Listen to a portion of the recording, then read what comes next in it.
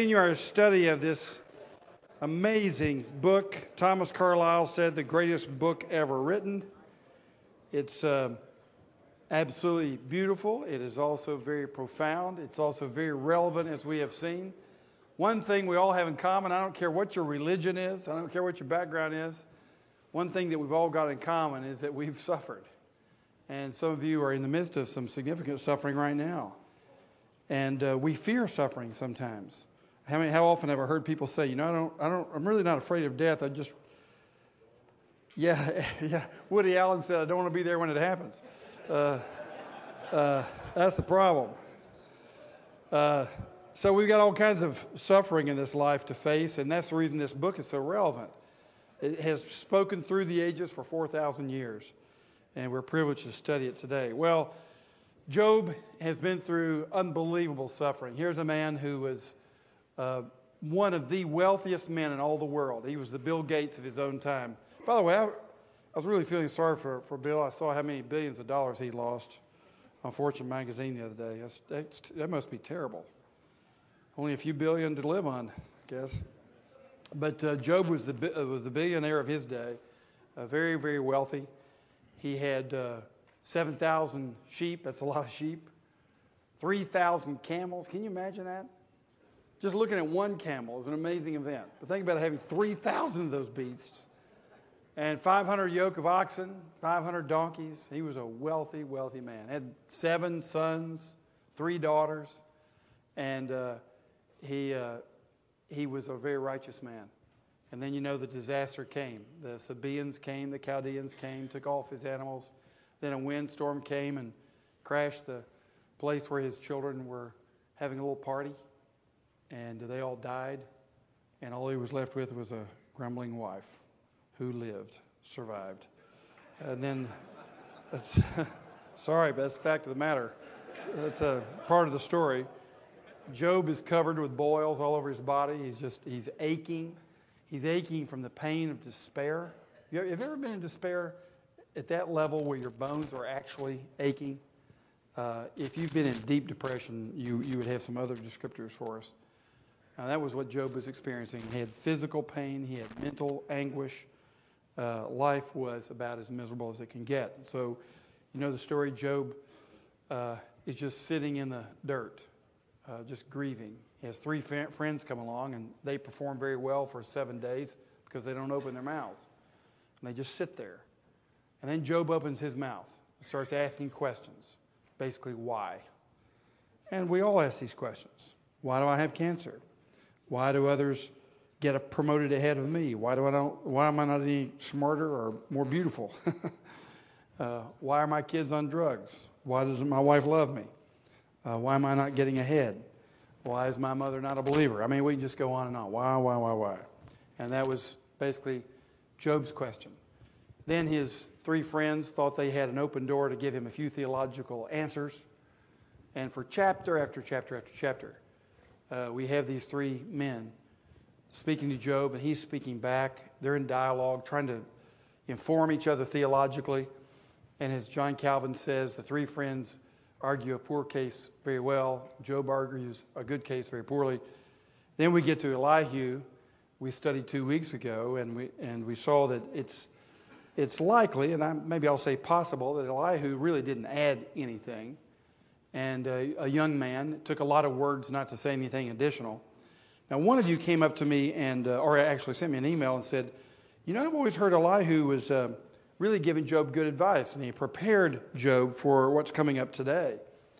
And there are arguments, including Calvin, some others, Matthew Henry, who felt that way. So it's possible to look at Elihu and see that. I think it's possible to look at it and see the other way, and I gave you my reasons for it 2 weeks ago. But I wouldn't hang my hat on it. But it seems to me that Elihu really wasn't saying anything additional. He was taking a long time to say it, and he did get ignored when God opens his mouth. So anyway, whichever way, we've seen that Job really doesn't have any answers because Job gives a response to Elihu, or does he? No, actually he doesn't. But Job has not said any more words. And here it stands, just an argument among friends. What is the meaning of all this suffering? And I'm sure you've faced that as well. Then we come to the climax of this whole story, when finally God opens his mouth. And we're going to see here the real profound depths of Christian wisdom when God opens his mouth. How do we think when we suffer? How do we deal with life's difficult times? And let's look at chapters 38 and 39 in particular, and then 5 verses out of chapter 40. Just read it through. It's a beautiful poem, and we'll read it, and then we'll try to draw from it the nuggets that can help us in our own day. Job 38. Then the Lord answered Job out of the storm. He said, "Who is this that darkens my counsel with words without knowledge? Brace yourself like a man. I will question you, and you shall answer me. Where were you when I laid the earth's foundation? Tell me if you understand. Who marked off its dimensions? Surely you know. Who stretched a measuring line across it? On what were its footings set, or who laid its cornerstone? While the morning stars sang together and all the angels shouted for joy. Who shut up the sea behind doors when it burst forth from the womb? When I made the clouds its garment and wrapped it in thick darkness? When I fixed limits for it and set its doors and bars in place? When I said, this far you may come and no farther? Here is where your proud waves halt. Have you ever given orders to the morning or shown the dawn its place, that it might take the earth by the edges and shake the wicked out of it? The earth takes shape like clay under a seal. Its features stand out like those of a garment. The wicked are denied their light, and their upraised arm is broken. Have you journeyed to the springs of the sea, or walked in the recesses of the deep? Have the gates of death been shown to you? Have you seen the gates of the shadow of death? Have you comprehended the vast expanses of the earth? Tell me if you know all this. What is the way to the abode of light? And where does darkness reside? Can you take them to their places? Do you know the paths to their dwellings? Surely you know, for you were already born. You have lived so many years. Have you entered the storehouses of the snow, or seen the storehouses of the hail, which I reserve for times of trouble, for days of war and battle? What is the way to the place where the lightning is dispersed, or the place where the east winds are scattered over the earth? Who cuts a channel for the torrents of rain and a path for the thunderstorm, to water a land where no man lives, a desert with no one in it, to satisfy a desolate wasteland and make it sprout with grass? Does the rain have a father? Who fathers the drops of dew? From whose womb comes the ice? Who gives birth to the frost from the heavens when the waters become hard as stone, when the surface of the deep is frozen? Can you bind the beautiful Pleiades? Can you loose the cords of Orion? Can you bring forth the constellations in their seasons, or lead out the bear with its cubs? Do you know the laws of the heavens? Can you set up God's dominion over the earth? Can you raise your voice to the clouds and cover yourself with a flood of water? Do you send the lightning bolts on their way? Do they report to you, here we are? Who endowed the heart with wisdom, or gave understanding to the mind? Who has the wisdom to count the clouds? Who can tip over the water jars of the heavens when the dust becomes hard and the clods of earth stick together? Do you hunt the prey for the lioness and satisfy the hunger of the lions when they crouch in their dens or lie in wait in a thicket? Who provides food for the raven when its young cry out to God and wander about for lack of food? Do you know when the mountain goats give birth? Do you watch when the doe bears her fawn? Do you count the months till they bear? Do you know the time they give birth? They crouch down and bring forth their young. Their labor pains are ended. Their young thrive and grow strong in the wilds. They leave and do not return. Who let the wild donkey go free? Who untied his ropes? I gave him the wasteland as his home, the salt flats as his habitat. He laughs at the commotion in the town. He does not hear a driver's shout. He ranges the hills for his pasture and searches for any green thing. Will the wild ox consent to serve you? Will he stay by your manger at night? Can you hold him to the furrow with a harness? Will he till the valleys behind you? Will you rely on him for his great strength? Will you leave your heavy work to him? Can you trust him to bring in your grain and gather it to your threshing floor? The wings of the ostrich flap joyfully, but they cannot compare with the pinions and feathers of the stork. She lays her eggs on the ground and lets them warm in the sand, unmindful that a foot may crush them, that some wild animal may trample them. She treats her young harshly as if they were not hers. She cares not that her labor was in vain, for God did not endow her with wisdom or give her a share of good sense. Yet when she spreads her feathers to run, she laughs at horse and rider. Do you give the horse his strength, or clothe his neck with a flowing mane? Do you make him leap like a locust, striking terror with his proud snorting? He paws fiercely, rejoicing in his strength, and charges into the fray. He laughs at fear, afraid of nothing. He does not shy away from the sword. The quiver rattles against his side along with the flashing spear and lance. In frenzied excitement, he eats up the ground. He cannot stand still when the trumpet sounds. At the blast of the trumpet, he snorts, aha! He catches the scent of battle from afar, the shout of commanders and the battle cry. Does the hawk take flight by your wisdom and spread his wings toward the south? Does the eagle soar at your command and build his nest on high? He dwells on a cliff and stays there at night. A rocky crag is his stronghold. From there he seeks out his food. His eyes detect it from afar. His young ones feast on blood, and where the slain are, there is he. The Lord said to Job, will the one who contends with the Almighty correct him?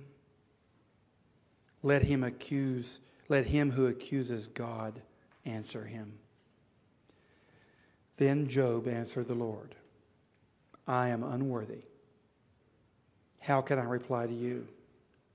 I put my hand over my mouth. I spoke once, but I have no answer.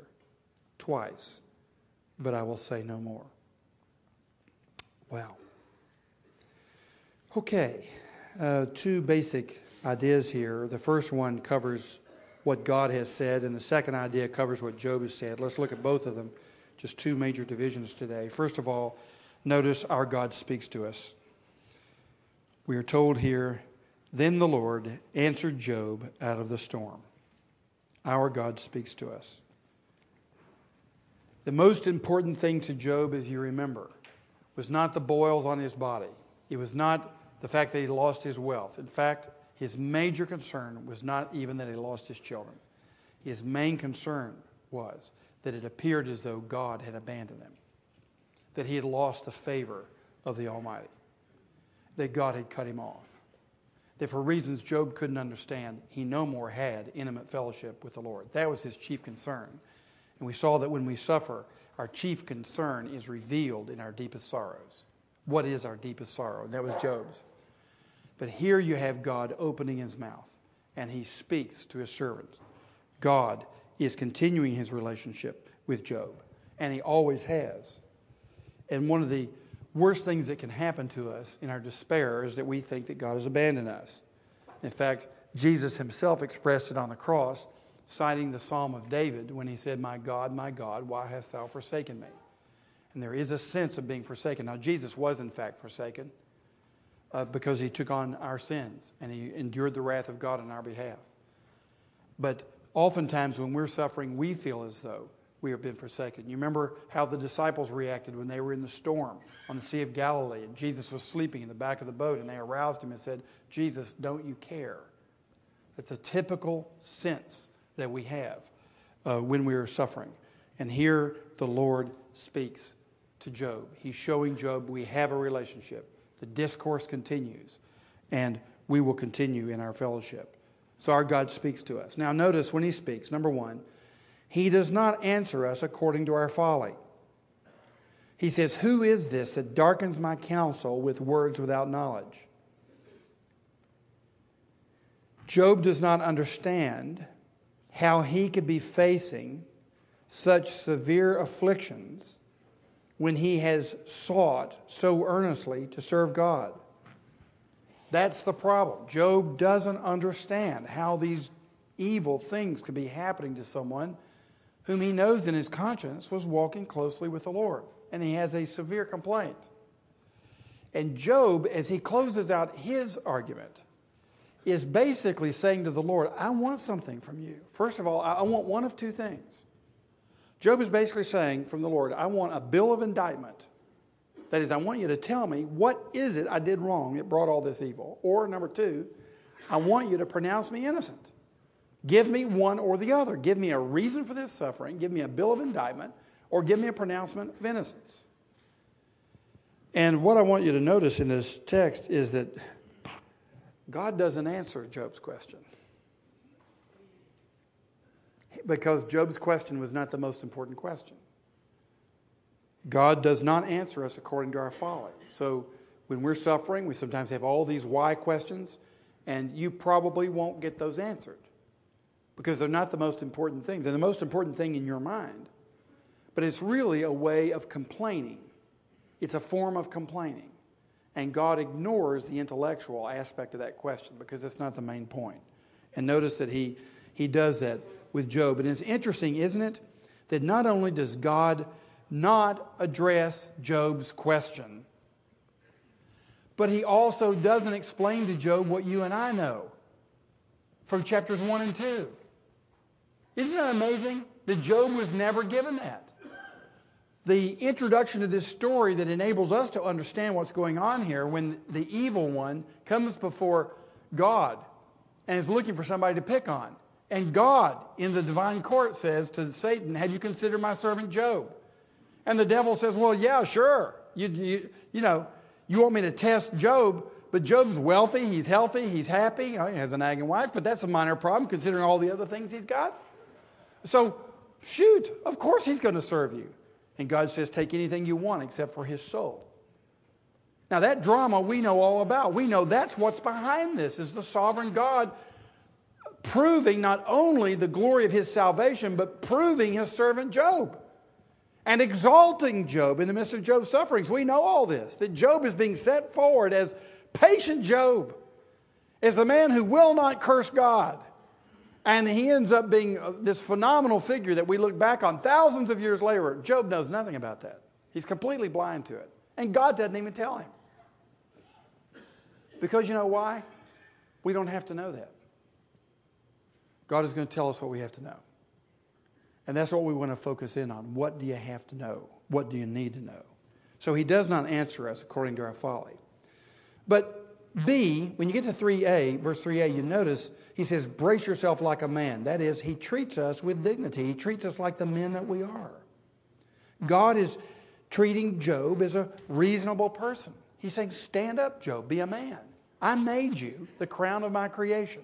I am going to reason with you.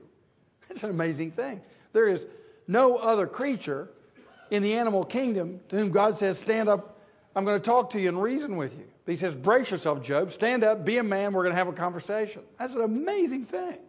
So amidst all the array of his created things on the earth, he says to man, stand up. And you get this in Isaiah when God says to sinners who are his people, come, let us reason together. Isn't that an amazing statement? We're going to reason with God. And what's so tragic in our day of postmodernism when reason is being diminished.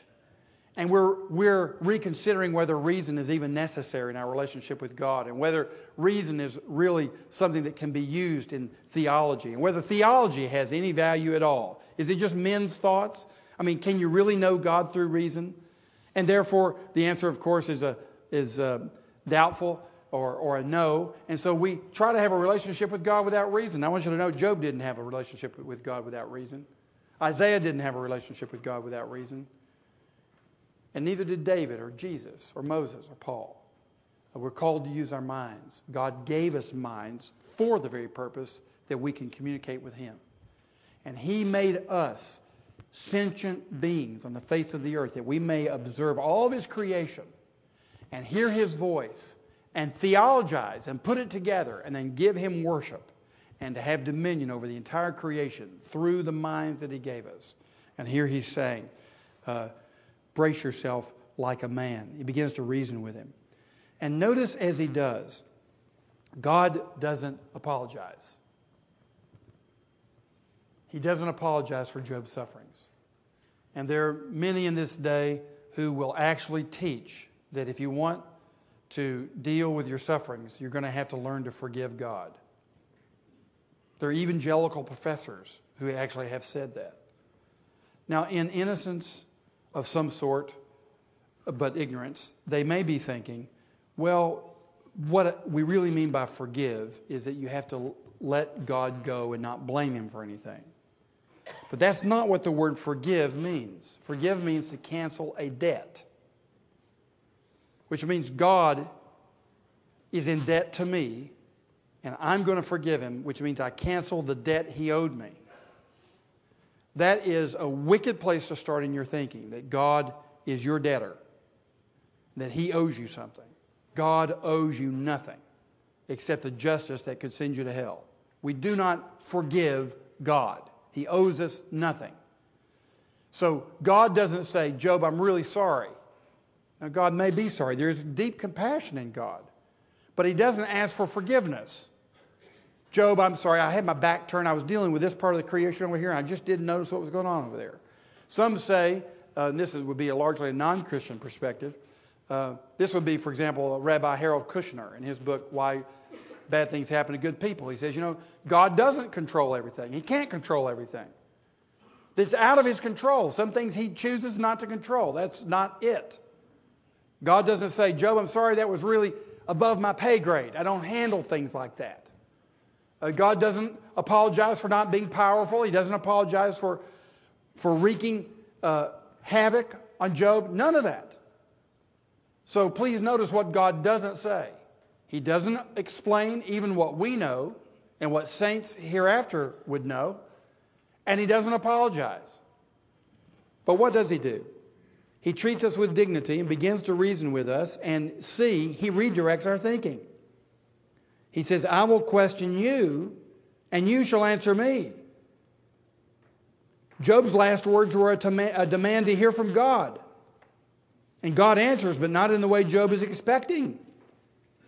Job asked for one of these two things, the bill of indictment or pronouncement of innocence. But God answers Job's questions with questions. If you ask, I asked one of my Jewish friends one time, why is it that Jewish people always ask questions? He said, what do you mean?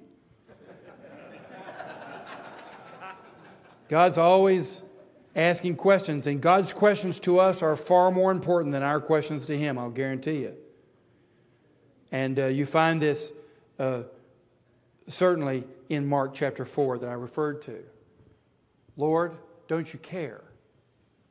What was Jesus' question after He stilled the storm? Do you have no faith? That's a very important question.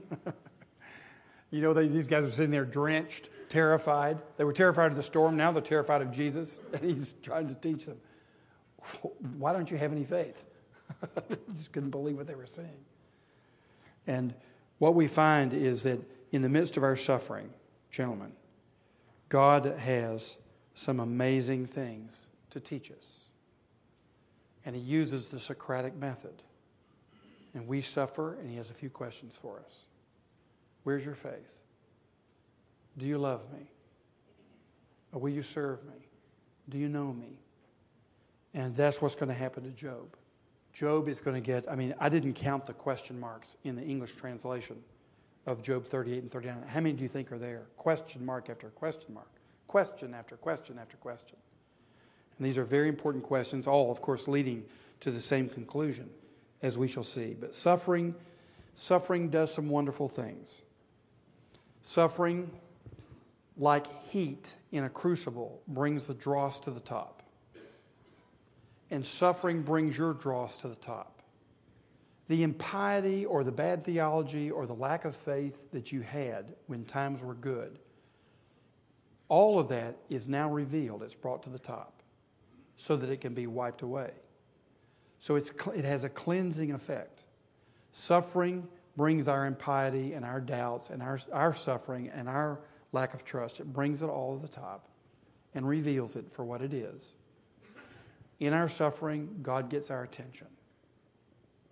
And we're listening to Him. And we're ready to hear His voice. And we're thinking at a much deeper level than we ever were before. We become much better philosophers, much better theologians when we're in pain. And that's exactly what's happening here. Now God has Job's attention. I doubt seriously whether God could have taught Job anything of what Job is learning in chapters 38 and 39, when Job had 7 sons and 3 daughters and 7,000 sheep and 3,000 camels. I doubt Job would have gotten these lessons. And Job is going to get God in a way that he never would have had Him before. Not just because of the sufferings, but because of the sufferings in the context of Job's relationship with a God who will not leave him alone and will not stop revealing Himself to him. So God redirects our thinking through questions. He enters into our sufferings, and He reveals Himself to us more deeply than we ever would have known before. Now, when we come to verses 4 all the way through the end of chapter 39, this entire section, what I've labeled D as in dog here, we learn that He points us to His creation and His providence. Where were you when I laid the earth's foundation? And as you go up through verse 15, you get His speaking about creation. Then you get to verse 16 forward, and He's talking about His providence.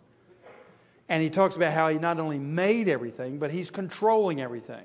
And you notice later on in chapter 39, He says, Job, can you control the wild asses out there?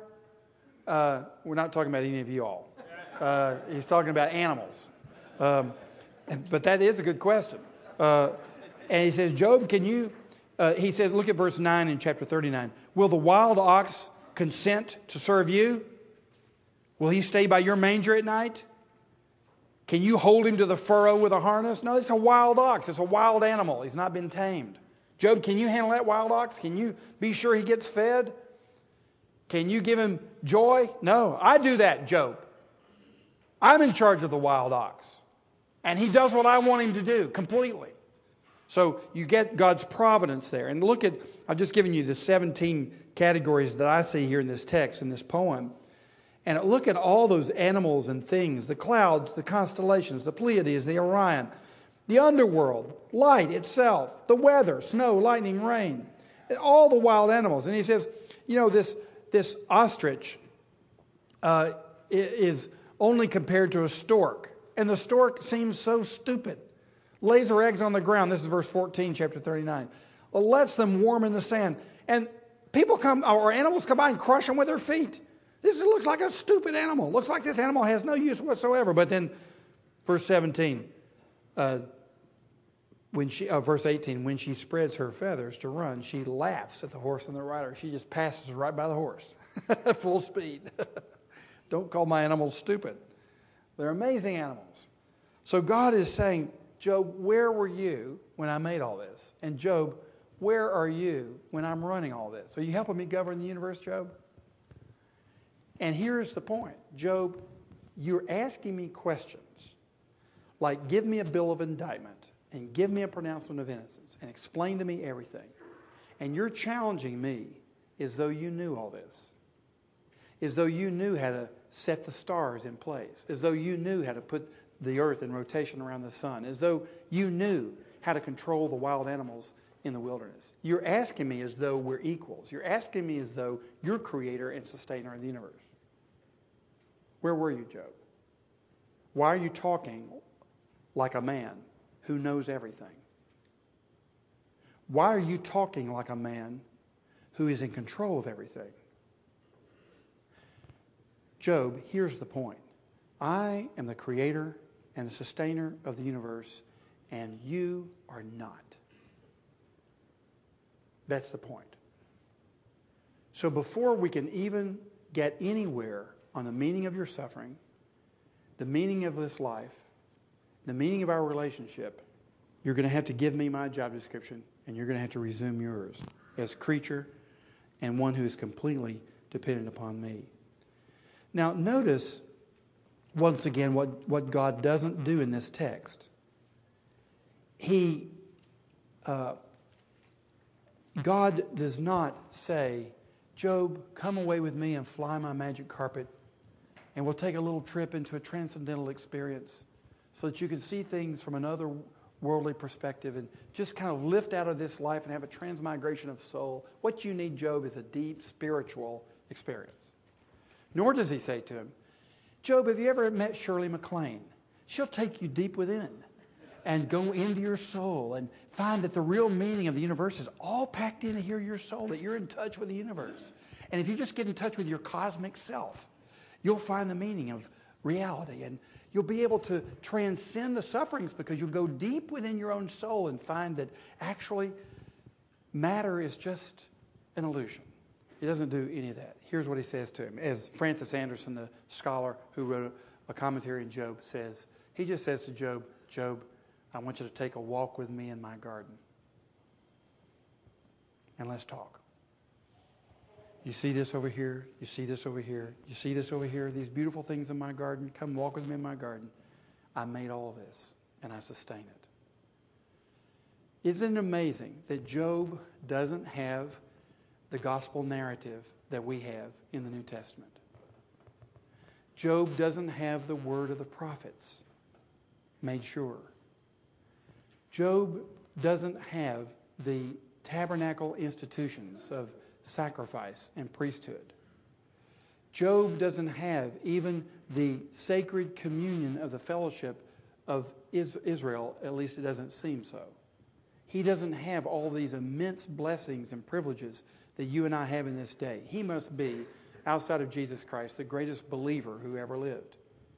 And what God is doing is just simply taking him through the garden of nature itself and reminding Job that he made it and sustained it.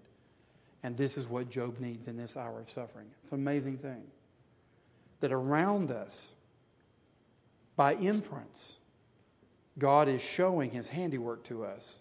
And he speaks to us in his word about the meaning of that handiwork. Of course, this is the tragedy of people trying to rip out of your mind and conscience the usefulness of creation as a sign of God's being and his power. And the Bible tells us it is a sign of God's being and power. And we are to learn from it every day. It's amazing to me. I was talking with someone just recently who does suffer greatly. And he said to me, in my suffering, I now look at flowers and I see them very differently than I used to. I see the birds flying in the air and they mean so much more than they ever did before. And I find that those who are suffering and those who are getting older, both, will find that God makes himself known to them more and more in creation. Don't let the neo-atheists who have been writing a lot of books lately, don't let them rip out of your conscience and out of your hands the beauty of God's creation. Don't let them take from you the comfort that comes from knowing that God has made it and he makes himself clear to us every day. This is the kind of lesson that Job is getting. God is creator and sustainer, and that sustains us, brothers. So he points us to his creation and providence and teaches us the meaning of it. Now we get to the end of God's speech. Chapter 40, verses 1 and 2. And this would be E on your outline. He calls for our response. Will the one who contends with the Almighty correct him? Let him who accuses God answer him. Okay, so in the midst of our suffering, we are pointed to the fact that our questions were not the most important questions. The most important question is, who are you and who is God? And what's the difference? God is creator and sustainer. You are creature, dependent creature. You were created by him and you depend upon his sustenance for your every breath. And that's the most important thing to get clear. You owe him everything. He owes you nothing. He is the Lord. You are the servant. He made you. And that's what, doesn't Psalm 100 teach us that? That it is he that hath made us and not we ourselves. So speak up, God says. Now that we've gotten our job description straight, speak up. What do you have to say now, Job? Because every question you were asking me was presumptuous, as though you're creator and you're sustainer and we're partners in this and you deserve an explanation. So now, Job, we've got our job description straight. Speak up. We come to verse 3. Then Job answered the Lord. We must respond with humility. And that's what we get out of Job. We don't get full repentance and restoration. That comes later after God's second speech. But after the first speech, what we get is humility. And that means, first of all, A, we acknowledge our unworthiness. What does Job say? I am unworthy. How can I reply to you? I am unworthy. How can I reply to you? It's amazing how similar this is, isn't it, to the text in Luke chapter 5, where Jesus is calling the disciples along the Sea of Galilee, and he tells them to put their nets in, and Simon answers, Master, we've worked hard all night and haven't caught anything. Which is to say, Master, you're a wonderful preacher, tremendous rabbi, and I hear tell you're a pretty good carpenter. I'm the fisherman. We've been at it all night. We haven't caught anything. Sounds like Peter is hinting, Lord, this is a little annoying. It's fine. Preacher, you're the preacher. You deal with your preaching. I'm the businessman. I'm making the money for this operation. Just let me handle business. I'm the fisherman. But Peter goes on to say, but because you say so, I will let down the nets. And when they had done so, they caught such a large number of fish that their nets began to break. So they signaled their partners in the other boat to come and help them. And they came and filled both boats so full that they began to sink. So Peter says, I'm the fisherman, Lord. And the Lord tells him just to put down his nets in the middle of the day when fishing's terrible. And they have so many fish, it almost wipes them out. So they signaled their partners, and they filled so many the boats, and they began to sink. And when Simon Peter saw this, he fell at Jesus' knees and said, Go away from me, Lord. I'm a sinful man. It's amazing how when we get our job descriptions straight, that we find out that all of the stuff we were thinking was entirely inappropriate. We were coming at this wrongly. And we just simply say, I'm unworthy. How can I reply to you? Now, let's look for a moment at why Job and we are unworthy. What makes us unworthy? What makes us unable to speak to him in a way that makes us his partners or parallel with us? First of all, we are creatures. It is he that hath made us and not we ourselves. He is the creator, we're the creatures. So we're unworthy to pretend that we have equal knowledge or equal power or equal rights. We don't. We're made by his hand. Secondly, we are sinful creatures. So not only were we made by him, and therefore we're the potter, he's the potter, we're the clay. But we are rebellious creatures. We committed high-handed treason against the one who made us. We were already completely in debt to him, and now we are unworthy because we've sinned against him. Thirdly, we are redeemed sinful creatures. If we've put our trust in Christ this morning, gentlemen, we have been bought twice. We owed him our very selves, everything about us, because we were creatures. Now, in the midst of our rebellion, he has redeemed us. He has shed his blood on the cross for us. We've been purchased. We belong to him again now, twice. And we're completely unworthy because we've been loved way beyond any love that we could ever return to him. We are always in debt. We could never pay back what he's done for us on the cross of Calvary. And Job knows that he has a Redeemer. And he knows that being redeemed from his sinful estate, he could never pay God back. I am unworthy. How can I even talk to you? How can I even enter into a relationship? How can I even pray to you, Lord? How can we have a conversation? So Job comes to his senses, and he is deeply humbled. He acknowledges his unworthiness. B, we shut up. I put my hand over my mouth.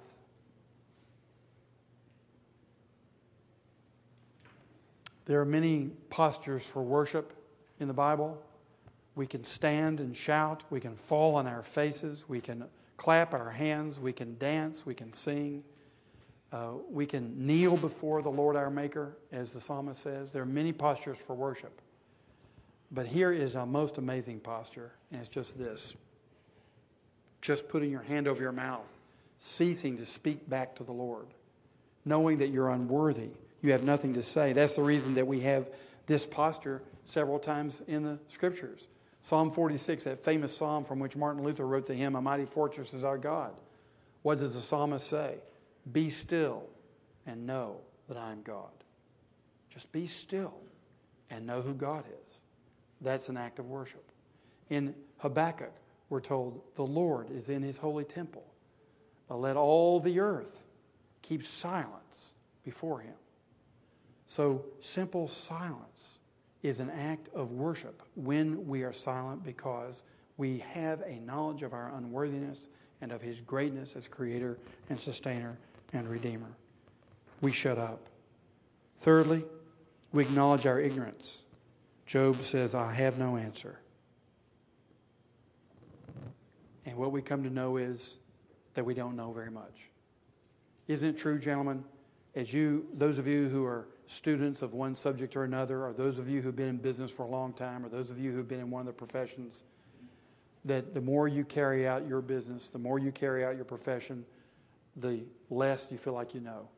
And it's not just that knowledge is expanding at this extraordinary rate, which it is, but it's that as you go into the field, you learn all these subcategories that you've never really mastered. And you realize the more you dig into it, the more you become aware of the library of knowledge that you've not yet studied. It's overwhelming. But when you're dealing with God, all the more so. We acknowledge our own ignorance. We really don't know very much. And fourthly, D, we wait for God. Job says, I will say no more. Now, at this point, Job is not saying, I take back everything I said. Job has not quite gotten to that point yet. He's just saying, I guess if you put it in the most negatively, he could be saying, I've already made my case.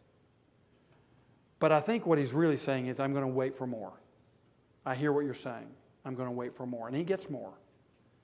So Job now is in listening mode, which is the mode for us to be in.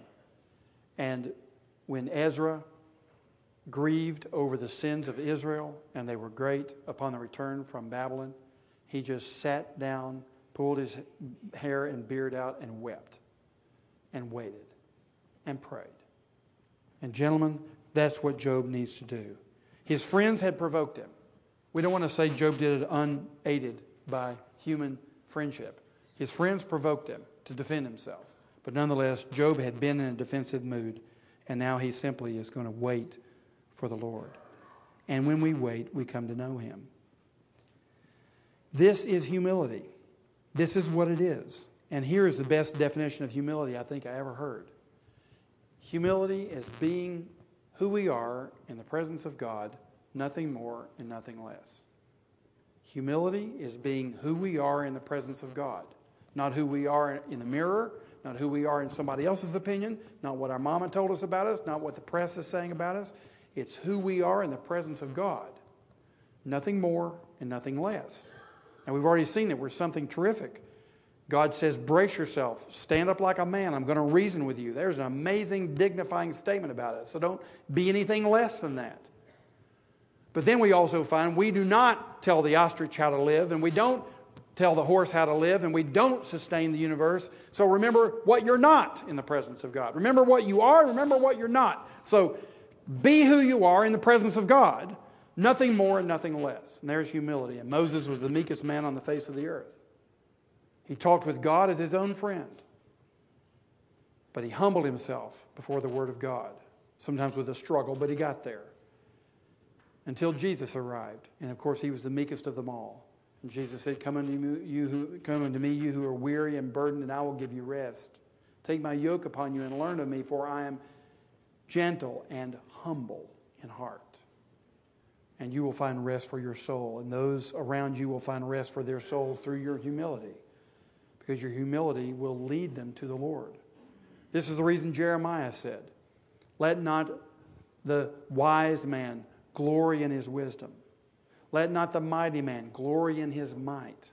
Let not the rich man glory in his riches, but let him who glories glory in this, that he understand and know me, that I am the Lord who practice steadfast love, justice, and righteousness in the earth.